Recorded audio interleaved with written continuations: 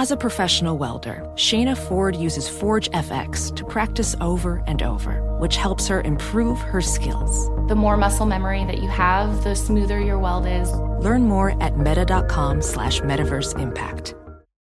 Discover BetMGM, the betting app sports fans in the capital region turn to for nonstop action all winter long. Take the excitement of football, basketball, and hockey to the next level with same-game parlays, exclusive signature bets, odds boost promos, and much more. Plus, now you can sign in, place bets, and manage your cash balance under the same BetMGM account in D.C., Maryland, and Virginia. With the same username and password throughout the DMV, it's never been easier to play with the king of sportsbooks. Download the BetMGM app today. BetMGM is an authorized gaming partner of the NBA and an official sports betting partner of the NHL. BetMGM and GameSense remind you to play responsibly and offer resources to help you make appropriate choices. Please gamble responsibly. BetMGM.com for terms and conditions. Must be 21 years of age or older to wager. Washington, D.C. only. Please gamble responsibly. Gambling problem? Call 1-800-GAMBLER.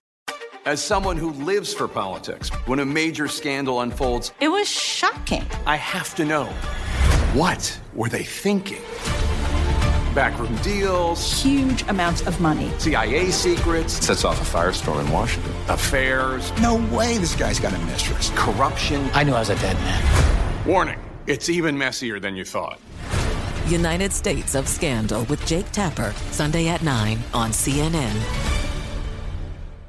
Now here's a highlight from Coast to Coast AM on iHeartRadio. I'm sorry, dude. I just don't see it. I'm looking at Peter Asher photos from when you were on the rise still in what we would call here on this side of the Atlantic, the British invasion. The hair that looks like Austin Powers, yes. Glasses, yes.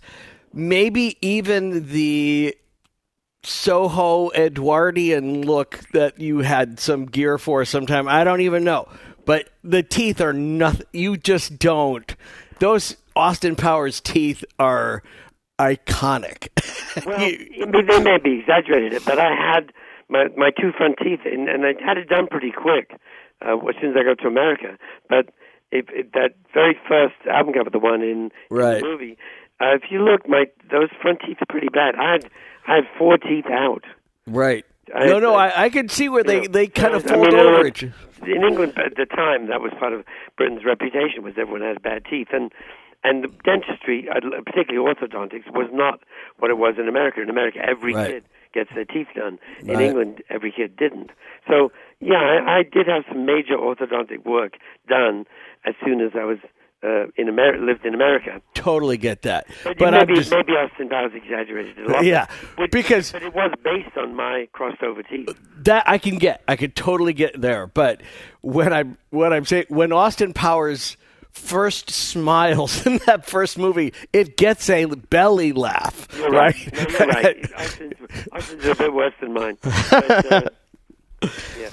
All right, so let's skip forward a little bit, because that association with Paul McCartney and the Beatles, that served you well when the Beatles launched Apple Records. How was it that you were asked to be the A&R guy for Apple Records? Well, I'd already decided that I wanted to be a record producer. I loved the studio. I loved what you could do. The minute I realized what a record producer did, I went, I can do that. I want to do that. So that was a very deliberate effort on my part.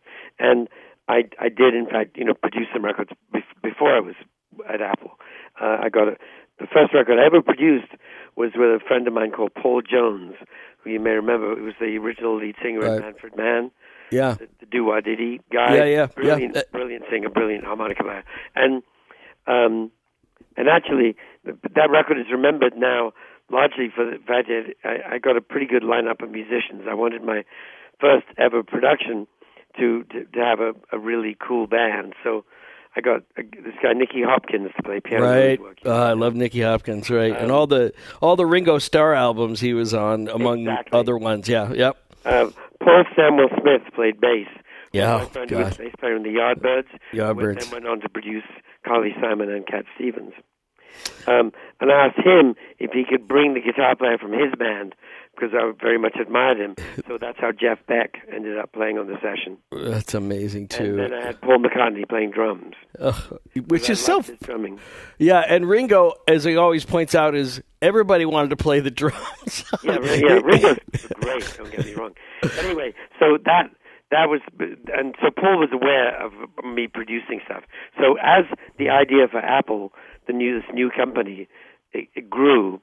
And he and I would sit in his house talking about it, and he had big diagrams and multicolored sort of diagrams of how it was all supposed to work. He asked me first if I would produce some records for this new label. And I said, of course, I would love to. And then he said, well, actually, we're going to need somebody to be head of A&R. Do you want to do that? And I went, yes, please. That's, as you know, an industry term for basically who gets signed and what kind of records they make and who produces whom and that kind of thing. So that's how I ended up being head of A&R for Apple Records and keeping my eyes and ears open for talent. And as you know, I was lucky enough to find some. Yeah, you found, well, let's just talk about James Taylor, because that was kind of a fluke that James Taylor was in England to be findable. Yes. The story behind that involves a great guitar player called Danny Korchmar. I love him. Danny was in a band called the King Bees who backed Peter and Gordon on a couple of our American tours. And he and I became very close friends. I used to stay with him and his wife when I was in L.A. and so on. So even after the Peter and Gordon touring era was over, Cooch and I remained good friends. And then he was subsequently in a band called the Flying Machine with his childhood friend, James Taylor. That was a New York band. They weren't doing well. They were signed to a bogus record label and had no money. Several of them were strung out on drugs and this, that, and the other. So the band broke up. And James decided to go to England. He had a girlfriend he thought he could stay with in London. Turned out he couldn't, but that was another story. But so he went off to London, and before he left, Cooch, his old friend, said, "Oh, I have a friend in London. You should look him up. Here's his phone number." And he didn't even know that I had this new job at the time. So that's how James rang my doorbell and he phoned me up first, rang the doorbell, came over, and played me some songs, and I went crazy.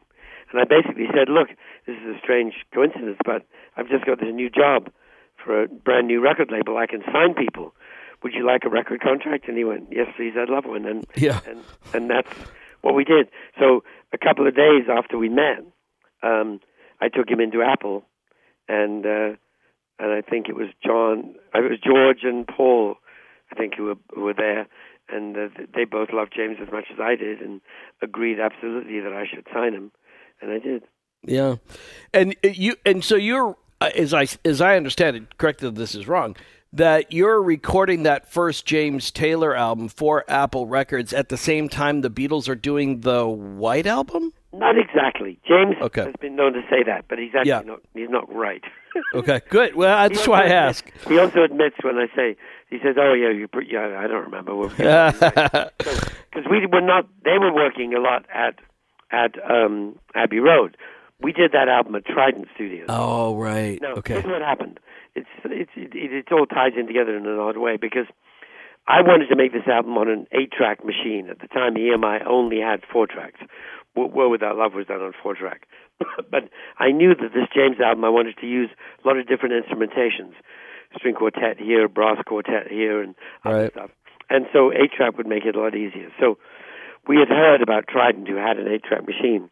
So I booked Trident, and that's where we made the whole record and mixed it and everything. But Paul came at my request to play on the song Carolina in My Mind. Right. He came and played bass on that. That was the first time he had ever used an 8-track machine. And he went, this is cool, and I'm going to bring all the Beatles back here. And he brought the Beatles back a couple of weeks later to Trident to do their first 8-track recording, which was Hey Jude.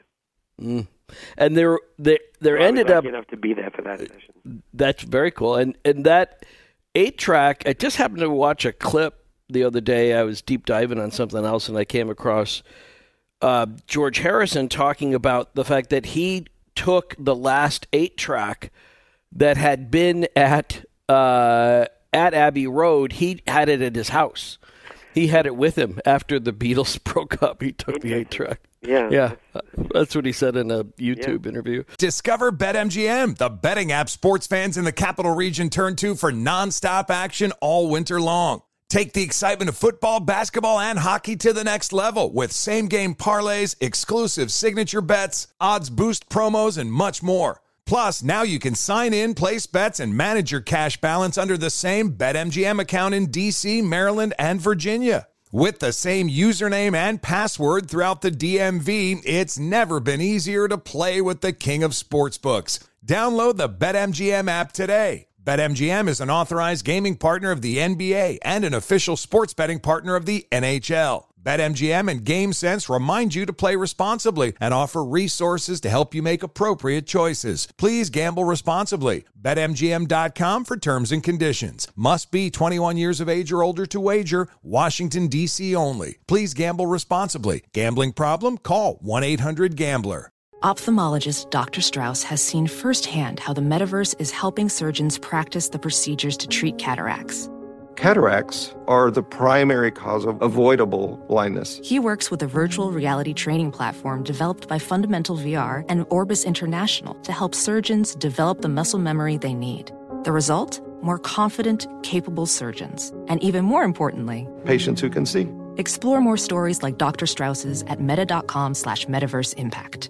Does money stress you out? Let Facet flip your financial chaos into clarity. Finding Facet immediately put us at ease. Facet's innovative approach to financial planning ensures your money works as hard as you do, enabling members to experience the joys of having your finances in order. And that makes us Facet for life now, I guess.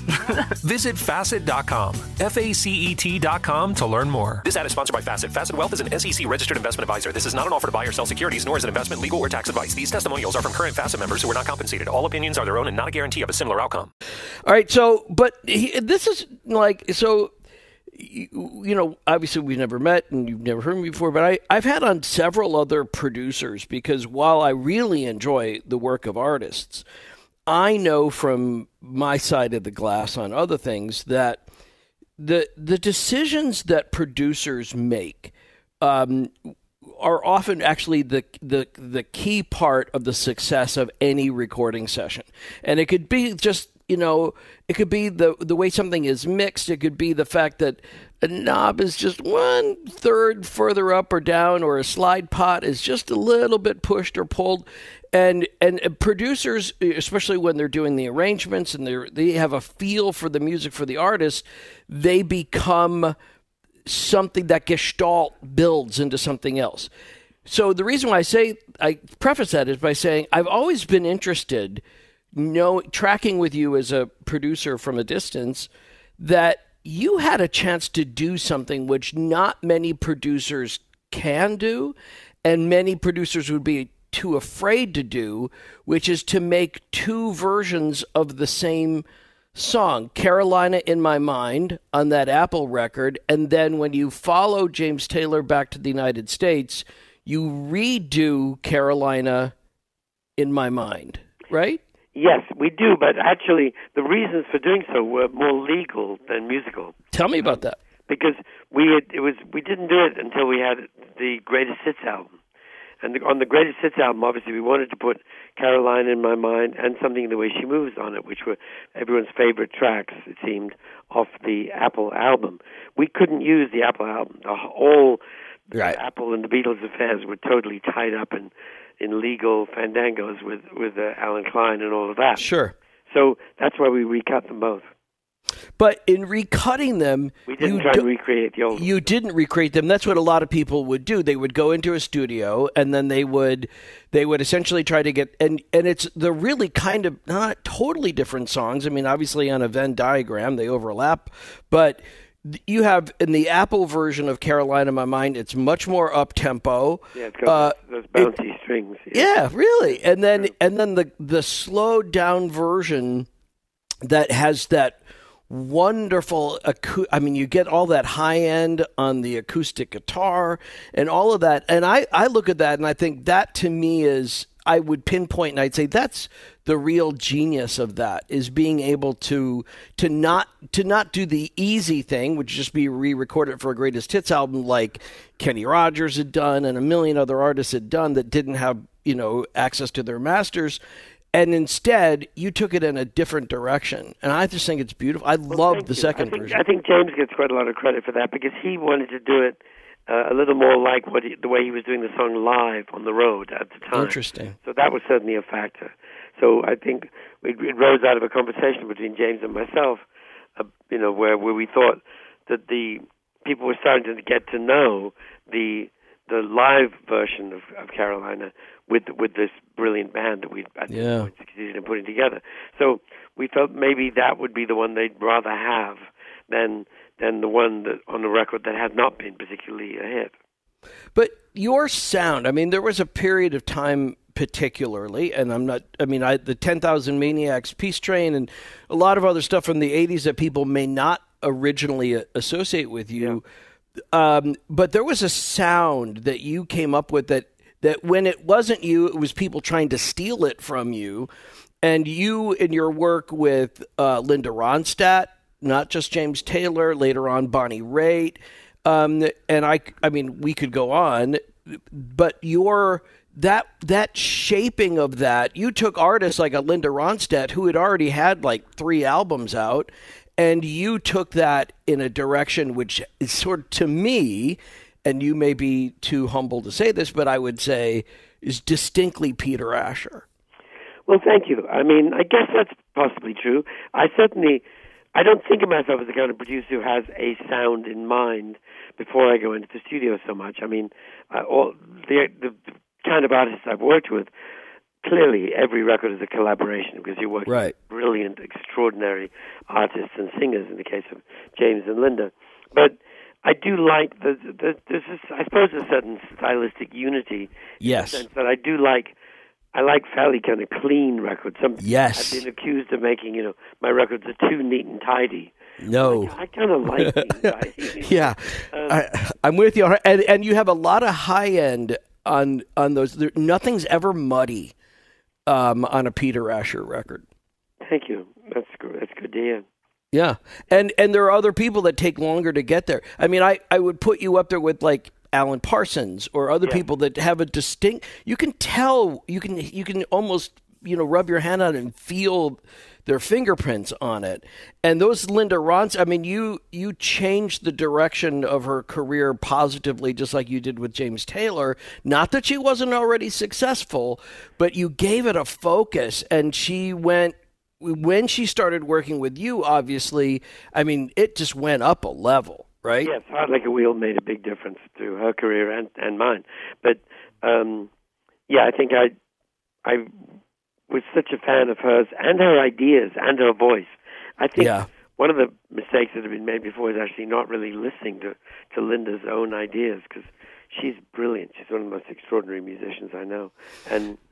And always, and my intention always was to find the best way to do that particular song, because Linda was a great chooser of songs as well. I chose some of them, but she was really had an ear for a great song and still does. So I made a conscious effort to focus on the brilliance of her voice and her singing. Yeah, and that's what Heart Like a Wheel was all about. It's so true. I'm a kind of an opera fan, and I'm a big Randy Newman fan, and so Randy Newman's Faust was like, I was like lined up outside the door where the record store opened, and I really liked your work on that, and that song feels like home. Yeah.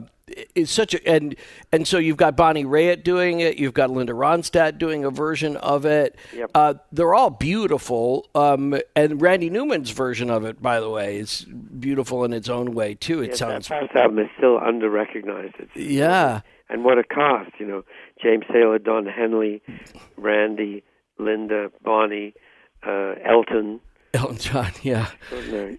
Yeah, and so again, I come down to it, and I can that's that sound again, that beautiful sound, but it was not just that; it was J.D. Souther, and then Andrew, Gold.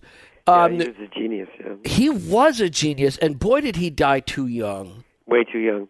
He was extraordinary, and played every instrument and sang brilliantly. Right, and sang originally brilliantly in a backup and a studio capacity for Linda, didn't he? Yes, for Linda, and that's why then I ended up producing his first solo album, which was the one with Lonely Boy on it. And that's where, a lot of people know him for Thank You for Being a Friend and whatever, and which is still a great song, but it's really the deeper tracks on those Andrew Gold albums where he really shines to me. Yeah, I mean, his work on Linda is amazing, and a lot of his own solo work. He's, again, somebody who will be rediscovered every decade or so. I hope so. He's that good. And that means you will be too. Well, thank you. Let's hope so, yes. Right. So when you look back on it, or when you're talking with your daughter, or when you're talking about people and you're talking about your favorite moments, what comes to mind for you?